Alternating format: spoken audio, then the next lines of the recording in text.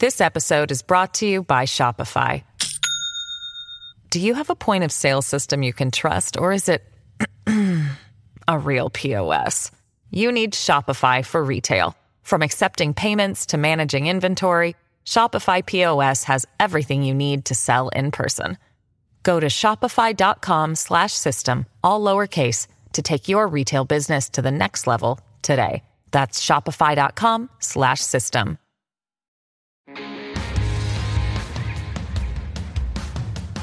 I'm John Donvan, and this is Intelligence Squared US. This special episode marks the premiere of our new global television series, That's Debatable, which we're presenting in partnership with Bloomberg Media and sponsored by IBM.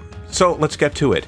Some statistics come as a jolt, and one of those is the headline number about wealth inequality, that of the world's wealth, 44% is owned by the richest 1% alone. And it didn't used to balance out that way. Wealth was more spread out. The trend in our lifetimes has been and continues to be more wealth in fewer hands. And is that a trend that merits disruption? Can we pinpoint what the harms are? Can those harms be addressed without unintended consequences? Well, in these questions, we thought we had the makings of a debate, so we had it. In front of a live virtual audience, we brought together 4 experts, 2 teams of 2, who have spent decades thinking about these issues. They argued for and against the resolution, "It's time to redistribute the wealth." This debate was recorded on October 9th, and it went in 3 rounds, and then our live audience voted to decide the winner, but you can still weigh in.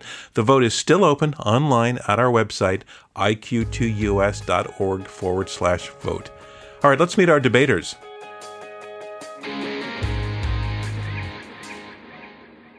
First, I want to welcome the team arguing in favor of the resolution. It's time to redistribute the wealth. Robert Reich and Yanis Varoufakis. Welcome to both of you. Robert, you were Secretary of Labor under President Clinton. Your most recent book is called The System, Who Rigged It? How to Fix It. You've debated with us before. Welcome back to Intelligence Squared. And where are you joining us from? I'm here in Berkeley, California, where I can actually see blue sky for the first time in 3 weeks. John, it's been really a terrible, terrible experience for people on the West Coast. All of the burning and fires, and it really does have some bearing on what we're going to talk about, believe it or not. All right. Well, thank goodness for a breath of fresh air. It's great to have you back on the program. And your partner I want to welcome is Yanis Varoufakis. Yanis, you are the former finance minister of Greece. You are a philosopher. You are an economist. Great to have you in the debate. And the same question to you, where are you joining us from right now? A tiny island off the coast of Attica on top of a hill. The sky is black, but thankfully not because of any forest fires, only because it's the middle of the night. That's the good news.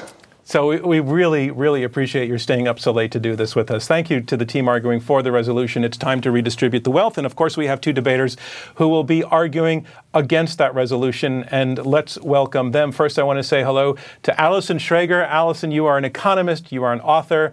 You're a senior fellow at the Manhattan Institute, where you study tax and monetary policy. I've seen you many times back in the era when we had debates in halls with audiences and hundreds of people.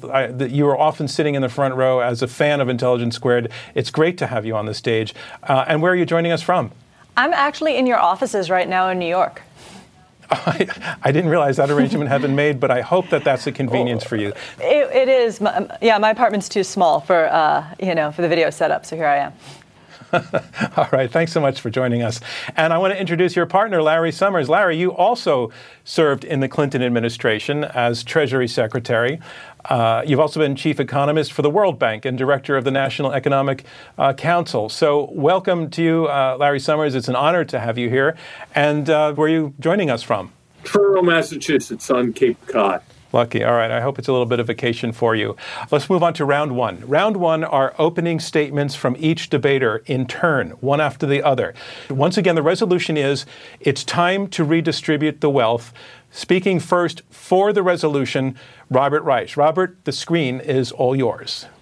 Well, thank you very, very much, John, and thank all of you for tuning in and everybody who made this possible. Let me just begin with something that is probably the largest and most important structural change in the economy, particularly in the United States over the past 45 years. And that is a shift in wealth from the middle class to the people at the top. There are disputes about how you measure it, obviously, but almost everybody who has looked at this seriously has seen a tremendous shift. Probably the best study that I have seen shows that in the late 1970s, the top 0.1% by income had about 7% of the total wealth. But now that top 0.1% has about, close to 20% of the total wealth. That means that the top 1/10, the richest 1/10 of Americans, has almost as much wealth as the bottom 90% put together. I mean, 4 Americans by wealth, the 4 richest Americans have more wealth than the bottom half of America put together. A recent study also shows that if we had the same degree of inequality we had in the first 3 decades after the end of the Second World War, today the middle class would be $50 trillion richer because most of the gains from economic growth since that time went to the very top. Now, that alone is not enough of an argument for why it's time to redistribute the wealth. What we need to understand is that, and many of you already know this country cannot afford to do many of the things it needs to do. Our infrastructure is crumbling. It is falling apart. Many of our schools, our public schools in working class and poor areas, are overcrowded. The classrooms have 30 to 40 kids. Teachers are underpaid. The facilities are bad. We also know that there is a dearth of basic research and development in this country. People are concerned about American competitiveness, but we are not doing much about it in terms of basic R&D. And healthcare. We know there are huge numbers of people who are not able to afford health insurance, millions of Americans. During this period of coronavirus, it is all worse because we have something in the order of 35 million Americans who are out of work. Many of them are trying to decide between paying the rent and putting food on the table. We have an extraordinary number of children who are at this moment either homeless or hungry or both. Now, where is that money going to come from?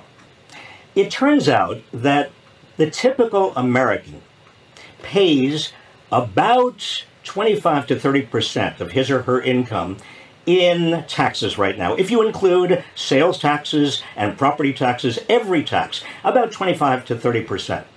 But if you're a billionaire today, you're actually paying 23% on average. In other words, the richer you are, if you're very much at the very, very top, you are paying a lower tax rate. That's not only unfair, but at a time when so many people are so desperate and so many people are struggling so hard, it is unwarranted. It's bad policy. Let me just add one other very important fact here, and just quote Justice Brandeis to say, we have a choice in this country, and that choice is either great wealth in the hands of a few or a democracy. We can't have both because money at the top turns into political power. And we can get into all of this later on.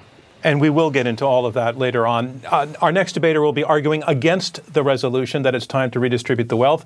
Allison Schrager, the screen is yours. So this debate is not about whether or not inequality is bad, whether or not it's fair, or whether or not we have too much of it. Reasonable people can disagree on all of those questions because really they come down to your values. In fact, my debate partner and I have different ideas about how much inequality our society should tolerate. But no matter how you feel about inequality, redistributing wealth is not the way to fix it. Because the proposition is it time to redistribute wealth? And wealth redistribution means one thing, taxing wealth. Because taxation is the most direct tool to take wealth from rich people and give it to someone else. Now, a wealth tax might not sound that different from the other sorts of taxes you're used to paying, taxes on income, taxes on consumption. But the economic impact is incredibly different. And my debate partner will explain to you why it's bad economics. But keep in mind, he is being incredibly generous about the viability of a wealth tax. Because, as you know, taxing income is pretty straightforward. It happens every year. You're paid an objective amount, and the IRS is really good at getting that data. But wealth is different. Because often its value is not so objective. I mean, how do you put a value on a family-owned hardware store or a priceless work of art? And much of the wealth in this country, particularly the wealth of the richest people, doesn't have an objective value. In fact, one estimate says the richest Americans, more than half of their wealth is not sold in the market, so it has no objective value. Remember that when you are going to hear, and you've already heard these shocking statistics about increased wealth concentration and how much wealth the richest people have. So the fact is, we really don't know that. These are really sort of wild estimates, often based on some very dubious assumptions. In fact, the numbers you just heard, cited by our opponent, might be off more than a factor of 4. And the reason why we know so little is most of the richest Americans made their money starting their own companies, which they held closely and managed as they grew rich. If you look at the Forbes 400 richest Americans, 8 of the 10 top richest Americans all got rich starting their own companies. And 2/3 of the full 400 are self-made entrepreneurs. And unlike stock or a publicly held company, it's not only hard to put a value on a privately held company, it's also really hard to sell. And most rich people are much richer on paper and don't have a lot of liquid wealth to pay the tax, which means paying it will force them to sell their companies sooner. Usually to private equity funds who will have a say in management and be a lot more short-term focused. Now, other countries have grappled with this when they had wealth taxes, and the way around it was maybe limiting the wealth tax based on how much income or financial assets they had. But this just created tons of loopholes, which allowed them to get around paying the tax. In fact, lack of compliance is why so few countries tax wealth. In 1990, 12 European countries tax wealth. Not only 4 do, and the tax rates are very low and make up a really trivial amount of their total tax revenue. Switzerland probably collects the most in wealth taxes, and it's only 3% of their total tax revenue. A wealth tax also, because it's so hard to value, creates an incentive to keep a company private for longer and not do that IPO. That could mean possibly the next Amazon won't be sold in public markets, which in some ways worsens inequality, because it means the average American doesn't have access to own our best fast-growing companies. So even if you think we should need to tax rich people more, or even if you don't and you just think we need more revenue to pay for all of the services we want or just pay off our debts, and you think it's better to tax rich people than lower income people, redistributing wealth or a wealth tax is a terrible way to do it. We have much better options, which is why you should vote no to the proposition.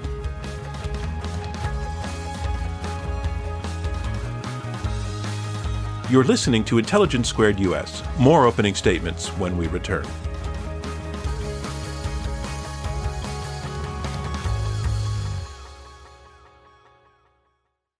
This episode is brought to you by Shopify.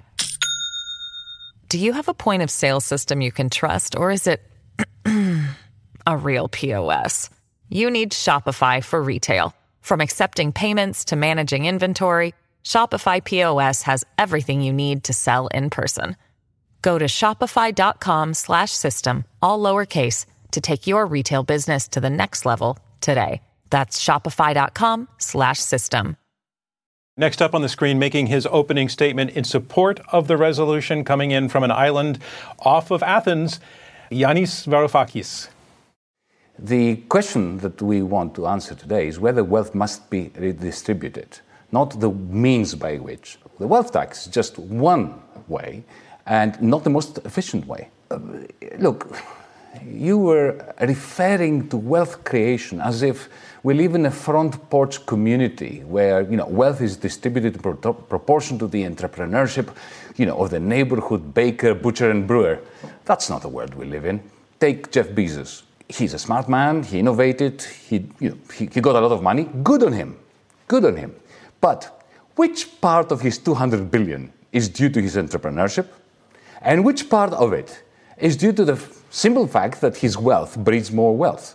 The ultra-wealthy grow rich in their sleep. It's got nothing to do with hard work, with risk-taking or economizing, while millions, billions, are not so much left behind, but they are held behind. Wealth concentration and the power of big business, they conspire to cause stagnation for the majority. Uber market power enables corporations to usurp markets, to buy justice, to capture regulators, to pad political campaigns, in short, to poison our liberal democracies. In 1901, Theodore Roosevelt famously broke up Standard Oil, against the background of a huge cacophony of those screaming blue murder about the attack on innovation and entrepreneurship and so on. However, those democratic acts of redistributing power and wealth together eventually ushered in capitalism's finest hour. Now, sadly, since the end of Bretton Woods, we have allowed cartels to dominate again. We have BlackRock, Vanguard, and State Street owning 90% of the publicly listed companies on the New York Stock Exchange. And we have higher prices, less innovation, stagnant wages. When you combine this with what happened after Wall Street imploded in 2008 and central banks pumped rivers of money into the system, those gargantuan cartels transformed what used to be known as capitalism into a kind of techno-feudalism, which has decoupled in the last 10, 12 years the world of money from the real capitalist economy. And we can see this especially now with the pandemic. And instead of investing the Fed's cash into good quality jobs and the green technologies we need, what are they doing? They are buying back their own shares. And through pushing through the stratosphere share prices, they're amassing even more progress and democracy-destroying wealth. We face a stark option. Let the ultra-rich continue to snuff out society's potential by constantly redistributing wealth from the producers to themselves, or alter the direction of distribution from the ultra-rich to society's innovators and maintainers. The added bonus being a chance for democracy to breathe again. Thank you, Yanis Varoufakis. Our final opening statement against the resolution comes from Larry Summers. Larry, the screen is yours. Thank you very much, and it's a pleasure to be here and to have a chance to continue the debates that Bob Reich and I used to have in front of Bill Clinton. Let's be clear at the outset. I loathe the degree of inequality that exists in the United States today. I think that political money has far too much influence. I think the lack of opportunity for a large number of the children who are born in the United States is scandalous and immoral. That's not what we are debating.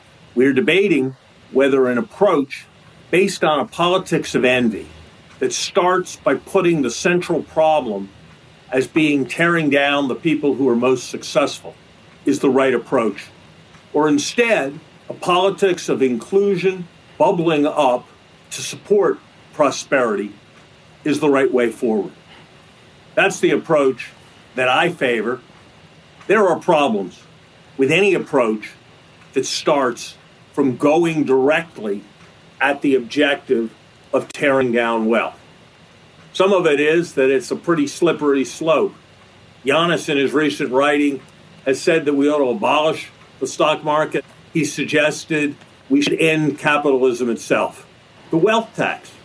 There's a reason that liberal societies like Sweden eliminated it.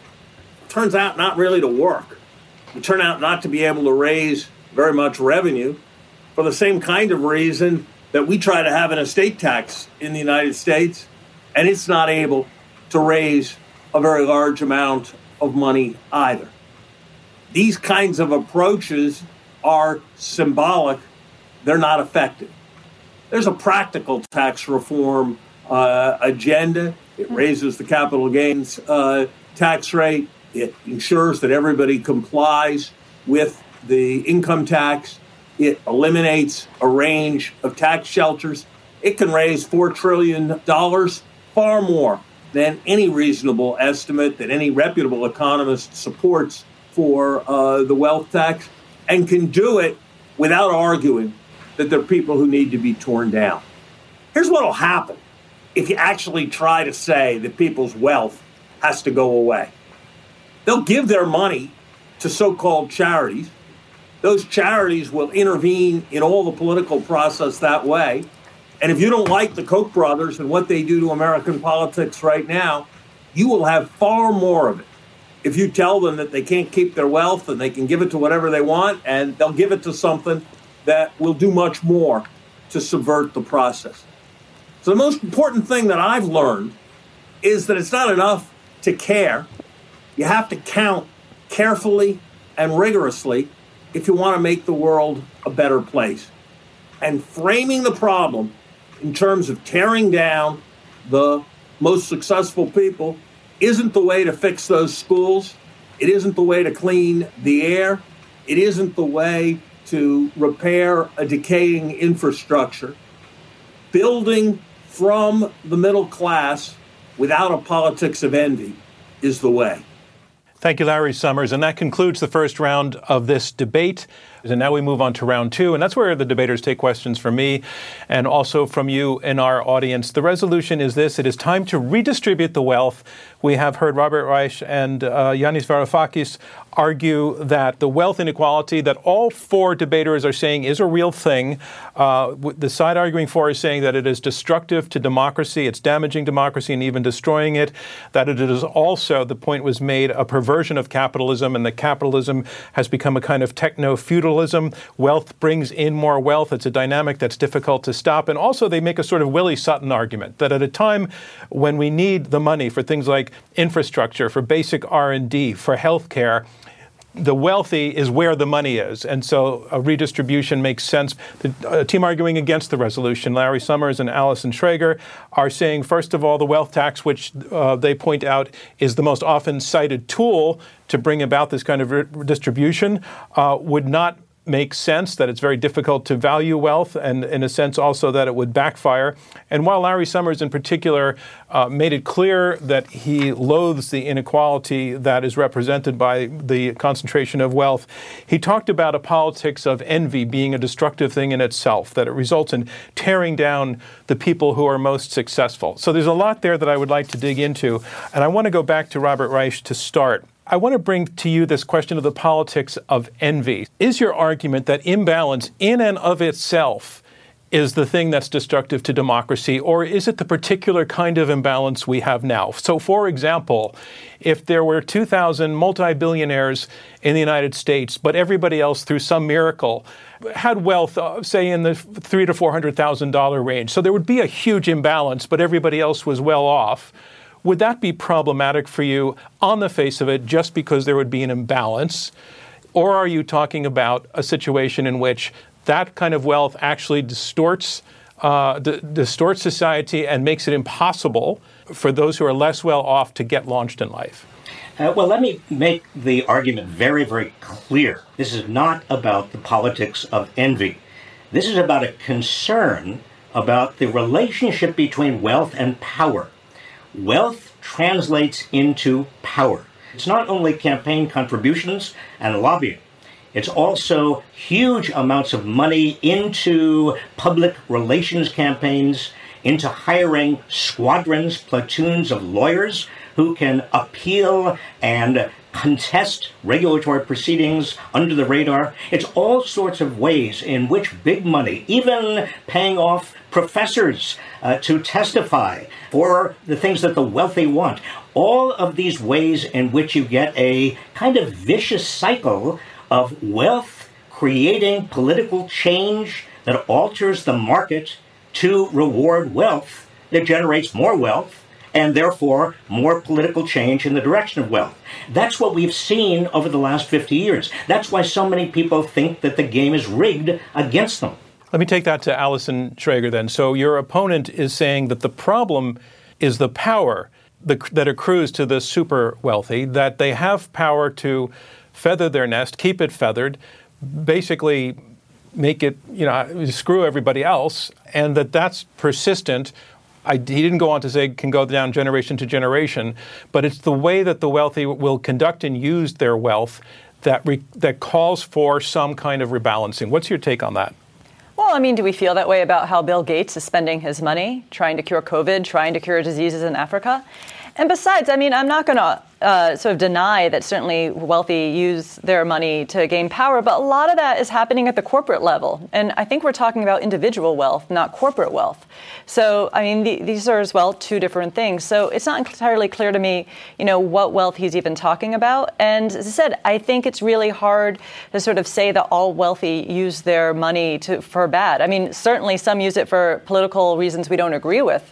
But, as I said, that's a different issue. And besides, If we want to address this problem, we should address it directly. As Larry's pointed out, there's ways we can address problems with campaigns, giving, all this sort of political influence. We don't have to redistribute wealth to do it. Let's just solve the problem directly. Let me take that to Yanis. So I think what Allison is saying, you could attempt to pass laws that would make it more difficult for the wealthy to use their money that way. I know that recent history, things have moved in the other direction, at least in the United States. But take on Allison's point that the kinds of problems that your team has been talking about so far could be addressed other ways than having to take money away from rich people. Well, I have to say that I'm surprised that both Larry and Allison are engaging in a debate about the merits of a wealth tax. For the benefit of pushing this debate forward, allow me to grant them that the wealth tax is not a great idea. We're not debating on the merits of a wealth tax. We're debating a simple proposition and a resolution that this is the time to redistribute the wealth. I'm far more concerned about corporate wealth, the accumulation of gargantuan power in the hands of very few corporations that distort markets, usurp markets, push real investment down, leading to what Larry Summers has described quite aptly as secular stagnation. In order to get out of this, we're not going to get out of this through tweaking income tax, but we need to have a shift in the distribution of ownership, of wealth, of shares, of control over corporations. We need to break up monopolies. This is all about redistributing power and wealth. I don't think Larry has made the argument that this is a debate solely about the wealth tax, because he has talked about the impact on innovators of taking away the rewards of their work, and the wrong people are being punished. So I think we can, take it to cover both in this conversation. I want to take that to you, Larry. Yanis did not use the word socialism, but he is talking about a major reorganization of the way things are done in the capitalist part of the world, in terms of wealth distribution, as a way to address this issue and inequality. So can you respond to that? I'm not sure exactly what Yanis has in mind. He's written that we should end capitalism itself and that there shouldn't be any market where shares in companies could be traded. I think that's a strategy that will lead to massive declines in everybody's income, and that's hardly the way to benefit the middle class. We should pursue a set of policies that would reduce the influence of money in politics. As I look, it's mostly corporations that do damage. It's mostly large coalitions, the sugar producers, the trade association representing 7,000 banks in the United States, the million realtors that keep prices high. We got to do something about those kinds of exploitations with political money. But a wealth tax isn't going to do that. Bob knows, actually, because he's been around all of this as much as I have, that you can be an enormous player around a political party if you contribute $6 million. There's no wealth tax we're talking about that's going to go anywhere near making Jeff Bezos or who's ever number 400 on the Forbes 400 unable to be a big player in money in politics. You're just not going to go at it in an effective way by trying to take their money away. You can go at it by trying to insulate the system from the effects of money with all kinds of rules about transparency and all kinds of rules about where the donations can go. And so the question is whether the center of your strategy is trying to tear down the people who have been most successful, or whether the strategy is to allow people to be successful, to protect the system from being subverted, and to pick everybody else up. You posed it very well.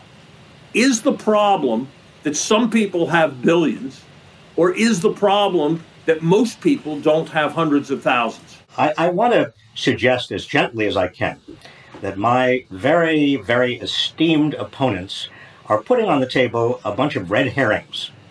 In fact, probably the best way of generating revenue, not just in terms of protecting democracy, but also generating revenue for all the other things we need to do.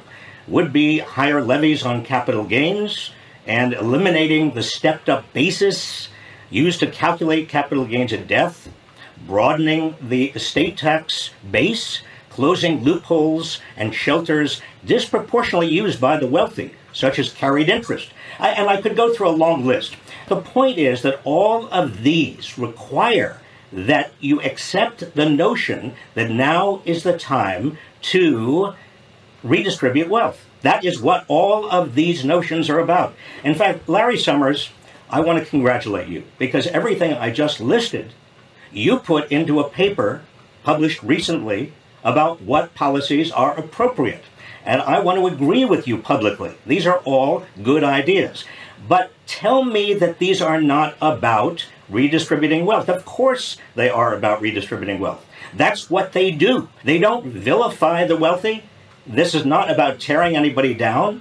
This is about generating revenue and also indirectly, and we can talk more about it, about protecting the democratic process. Allison Schrager, you have made an attack on the wealth tax, and we're not solely talking about the wealth tax, but your opponent, Robert, in his opening said, again, we need the money is there, that all of society could be lifted through investment in infrastructure, basic R&D, et cetera. That's where the money is. My question to you is, let's take the wealth tax out of it. Can that money be found in the pockets of the wealthy and brought constructively into the broader society and used that way without consequences, without negative consequences?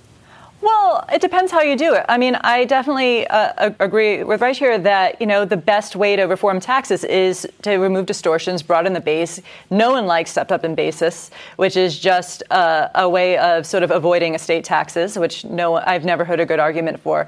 But the thing is, if we're talking about redistributing wealth, this is not going to be a large wealth distribution. The estate tax is 40% and only really applies to very rich people. And I mean, we could bring it down, but it's still a lot of people find ways around it. The only way you can do massive wealth redistribution is through a wealth tax or some sort of collectivization that's sort of either Stalinist or Maoist.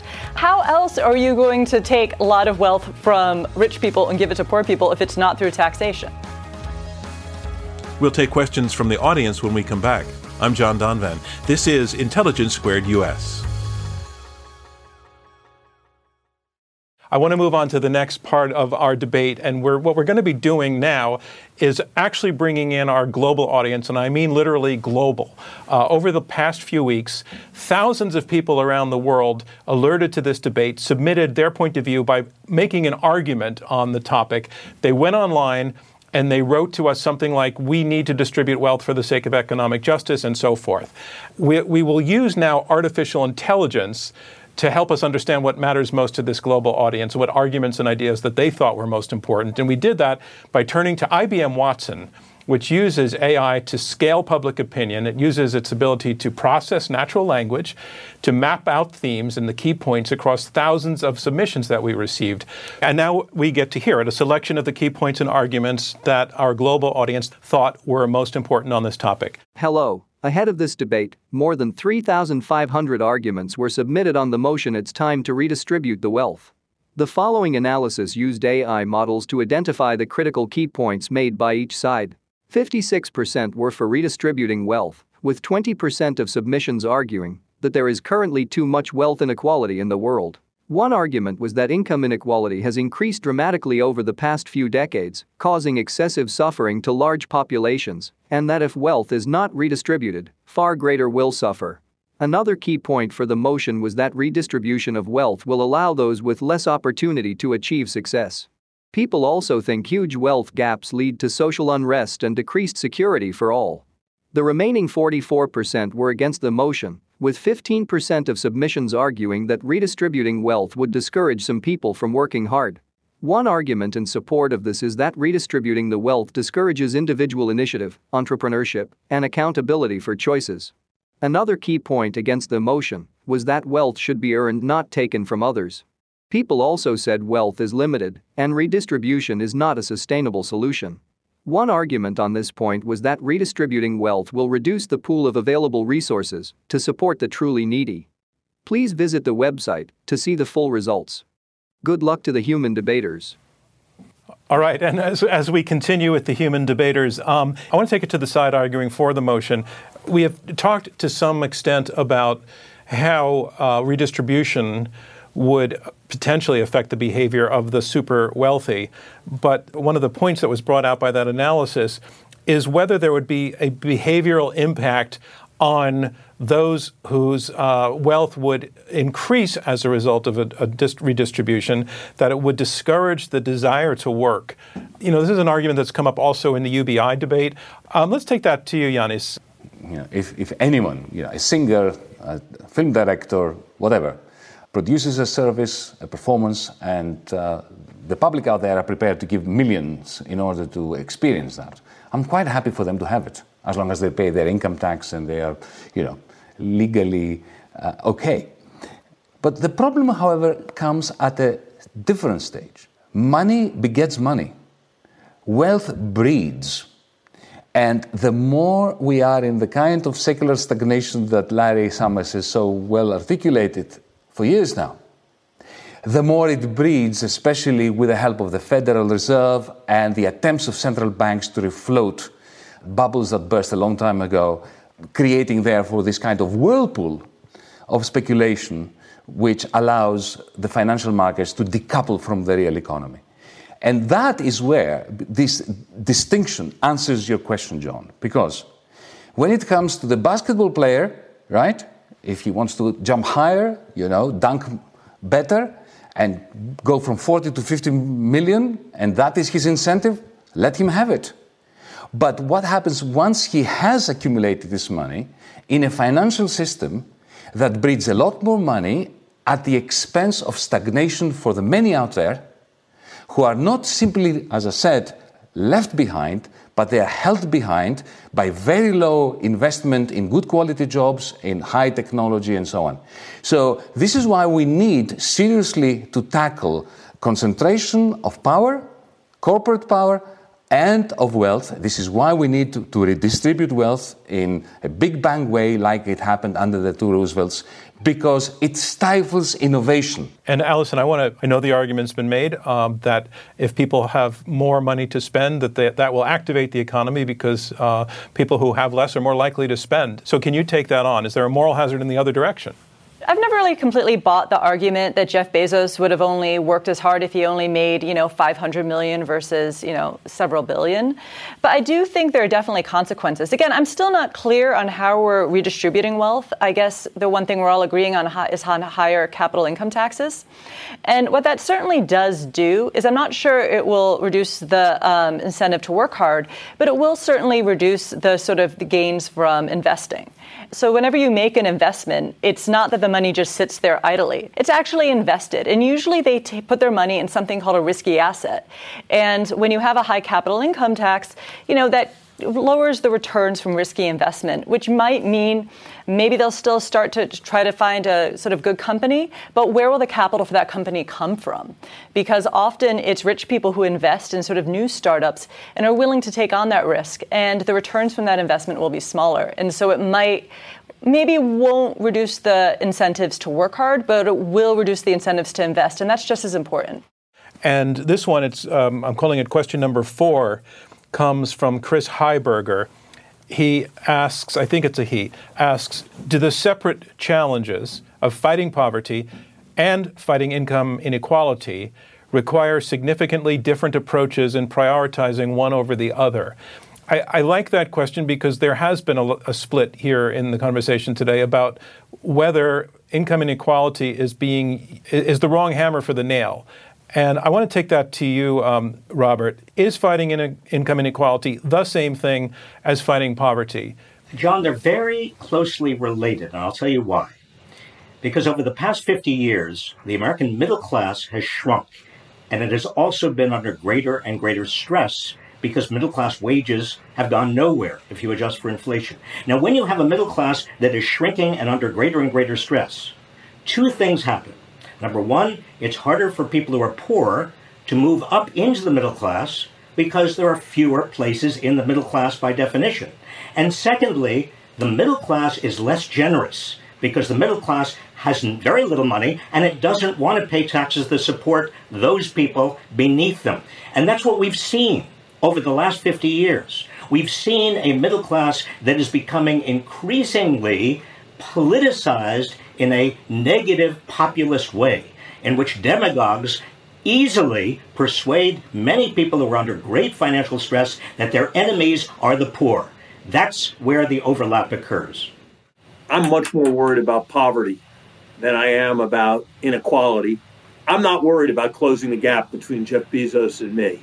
I am worried about the people who've been left furthest behind. And I think if we focus on that, we will be more successful. I'm also worried about helping the broad middle class. But framing the debate in terms of inequality focuses you on who you want to tear down rather than who you want to build up. Larry, we have a question from Thea Lee directed to you, and it's from the president of the Economic Policy Institute, and Thea is also a past debater with us. The question goes like this. Larry, you have noted that progressives should aim to pull up the bottom and the middle rather than pull down the top as they address inequality. But hasn't the redistribution to the very top in recent decades itself been zero-sum, coming directly out of incomes at the bottom and the middle? And while we should address imbalances of economic power directly, shouldn't we also have a tax system that blunts the incentives for the kind of zero-sum rule rigging we've seen in this time, while also raising revenue for those most able to afford it? Insofar as we can use the tax system to stop what's called rent seeking, which is the zero-sum activity that Thea refers to, we absolutely should use the tax system for that purpose. Is it right to think that developing the personal computer or developing the availability of e-commerce constituted one big zero-sum game? No, that's not my view. And the fact that that's not the American people's view has something to do with the generalized strength of the American economy. All right, thank you. I have to say that concludes this round of our debate. We are about to hear brief closing statements from each debater in turn. All right, let's move on to round three, the resolution one more time. It's time to redistribute the wealth. Here making his closing statement in support of the motion, Robert Reich. In 2015, a year before the last election, I was out in Minnesota, Wisconsin, and Missouri, a lot of Rust Belt states, southern states, doing research for a book. And I kept on asking people, middle class, working class people, many of them hourly wage workers, who do you support in the upcoming presidential race? Most of them came back to me and said something quite surprising. In the same sentence, they said, we like Bernie Sanders and we also like Donald Trump. Now, I was amazed when I first heard that because I had never heard those two men, the names, in the same sentence. How could that possibly be? But what I discovered after listening to their stories, these middle-class, working-class people in the Rust Belt and in the South, what I heard from them is, we want somebody who's going to shake things up. We want somebody who's anti-establishment. We want somebody who's going to be on our side. In other words, what we have created in this country, because of the enormous power of great wealth concentrated in the hands of a few, people in this country believe the game is rigged, and they are willing to support somebody who they believe is going to topple the power structure. That is a recipe for instability. We have got to, and I want all of you, whether you agree that it's consequence or purpose, it doesn't matter. Vote for the resolution. It is time to redistribute the wealth. Thank you, Robert Reich. Our next speaker will be speaking against the resolution. Here to make her closing statement, Allison Schrager. Last March, Kylie Jenner, the reality show and makeup mogul, at just 21 was declared a billionaire when she sold 51% of her cosmetics company for $600 million. Although about a year later, as people looked a little bit more closely, or the company was run by a public company that was a little bit more rigorous, it was revealed that, while Ms. Jenner is indeed a very wealthy woman, she is not a billionaire. And I think this story reveals a couple things. One, we really don't know how wealthy a lot of people are. If you have an incentive to make your wealth look larger, you can. If you have an incentive to make it look smaller, like you have a tax liability, you also can do that. And Kylie Jenner also shows we might have mixed feelings about the wealthiest people. But you can't deny that the wealthiest people in America, a lot of them made their money in not a zero-sum way. They created value. they created jobs. They created products that we use every day. And economist William Nordhaus estimates that innovators only capture 2% of the economic value they create. So is there scope for more equality, for improving the safety net, for expanding the equality of opportunity? I mean, absolutely. I think these are the hallmarks of a civilized society. But there are always trade-offs in costs to redistributing resources. And wealth redistribution tends to pose the most costs and offer the fewest benefits. And these are costs we're all going to end up paying. We have much better tools to redistribute than redistributing wealth, so I urge you to vote no to the proposition. Thank you, Alison Schrager. Our next debater will be speaking to make a closing in support of the motion. Here is Yanis Varoufakis. If life under capitalism resembled the 100-meter sprint in the Olympic Games, of course it would be absurd to ask the fastest athletes, to slow down in support or in solidarity with the laggards. That would have been absolutely ridiculous, and nobody would want to watch this race. But life is no Olympic Games. It resembles more these days the Roman arena, in which very well-armed gladiators are facing victims that are weaponless, victims who are defeated not because they did not try hard enough or because they were not clever enough, but because they were unarmed, because of the asymmetry in the initial distribution of armor, of wealth. You see, for a while now, I think we know that, don't we? Hard work can no longer be relied upon to lift people from poverty. This is the tragedy of the last 30 years. But let's finish off positively. And let me convey to Larry my kind of socialism, the kind of ideal that fires me up. It will be a sporting parallel. But it's not going to be the Olympics. It's going to be the National Football League, your NFL, where in the interests of competition, not fairness, teams face a harsh salary cap, and the best players, the best young players, are forced to sign up for the weakest of teams.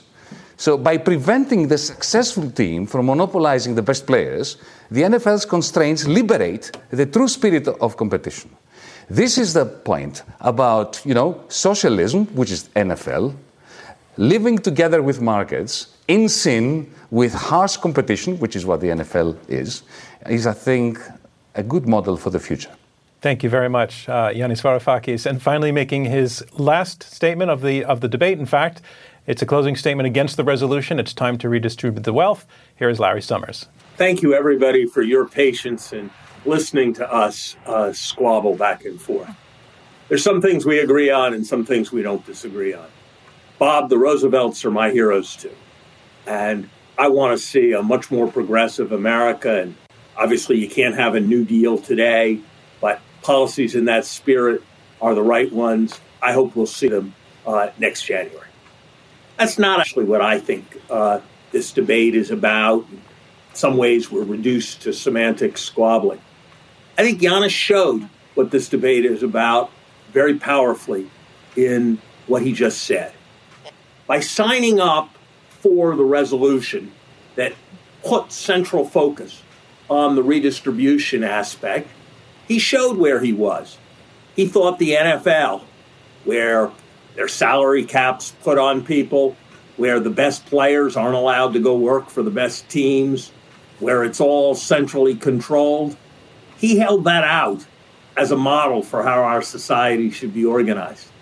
And that's the kind of direction you head when you make redistributing wealth the central theme of your policies, rather than creating a better society for the middle class, the central theme of your societies. And that's not where I think we should go, and I think it's pretty dangerous. And here's a way of thinking about it. I ask myself the question, would it have been better if there were more people like Andrew Carnegie? If there were more people, for all his flaws, like John D. Rockefeller? Would we be a better, more flourishing society with more of that or with less of that? Would we be better if we had 5 more people who started in America like Steve Jobs? I think we'd have been better. So yes, let's raise taxes in the right way. Yes, let's have the right regulation. But let's not make tearing down the wealthy the theme and organization of our economic policy. That's what you'll be voting for if you vote for the resolution. Thank you, Larry Summers, and thank you to all of our debaters. That concludes the final round of this Intelligence Squared debate. And I do have the results. The resolution is this. It's time to redistribute the wealth. Remember, it's the difference between the first vote and the second vote that determines our winners. So let's look how it went. On the first vote, on the resolution, it's time to redistribute the wealth, 57% of our audience watching agreed. 20% were against it. 23% were undecided. That's the first result. We're looking for the difference. So in the team arguing for the resolution, it's time to redistribute the wealth. Their first vote was 57%. Their second vote was 59%. They pulled up 2 percentage points, which is now the number to beat. Let's look at the other side. The team arguing against the resolution, their first vote was 20%.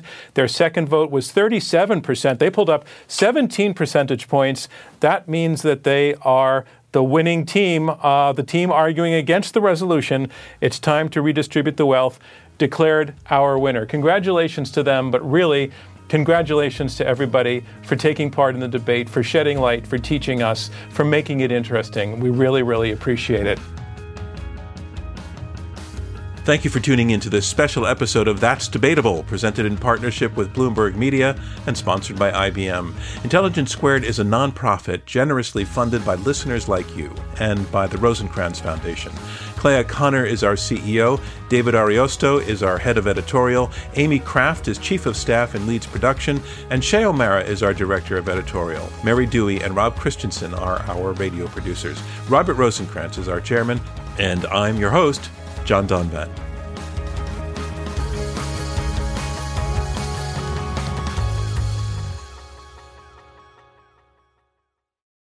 Our kids have said to us since we moved to Minnesota, we are far more active than we've ever been anywhere else we've ever lived. Moving to Minnesota opened up a lot of doors for us. Just this overall sense of community and of the values that, Minnesotans have. It's a real accepting, loving community, especially with 2 young kids. See why CNBC ranks Minnesota number 4 best state to live and work. A great place to work, an even better place to live.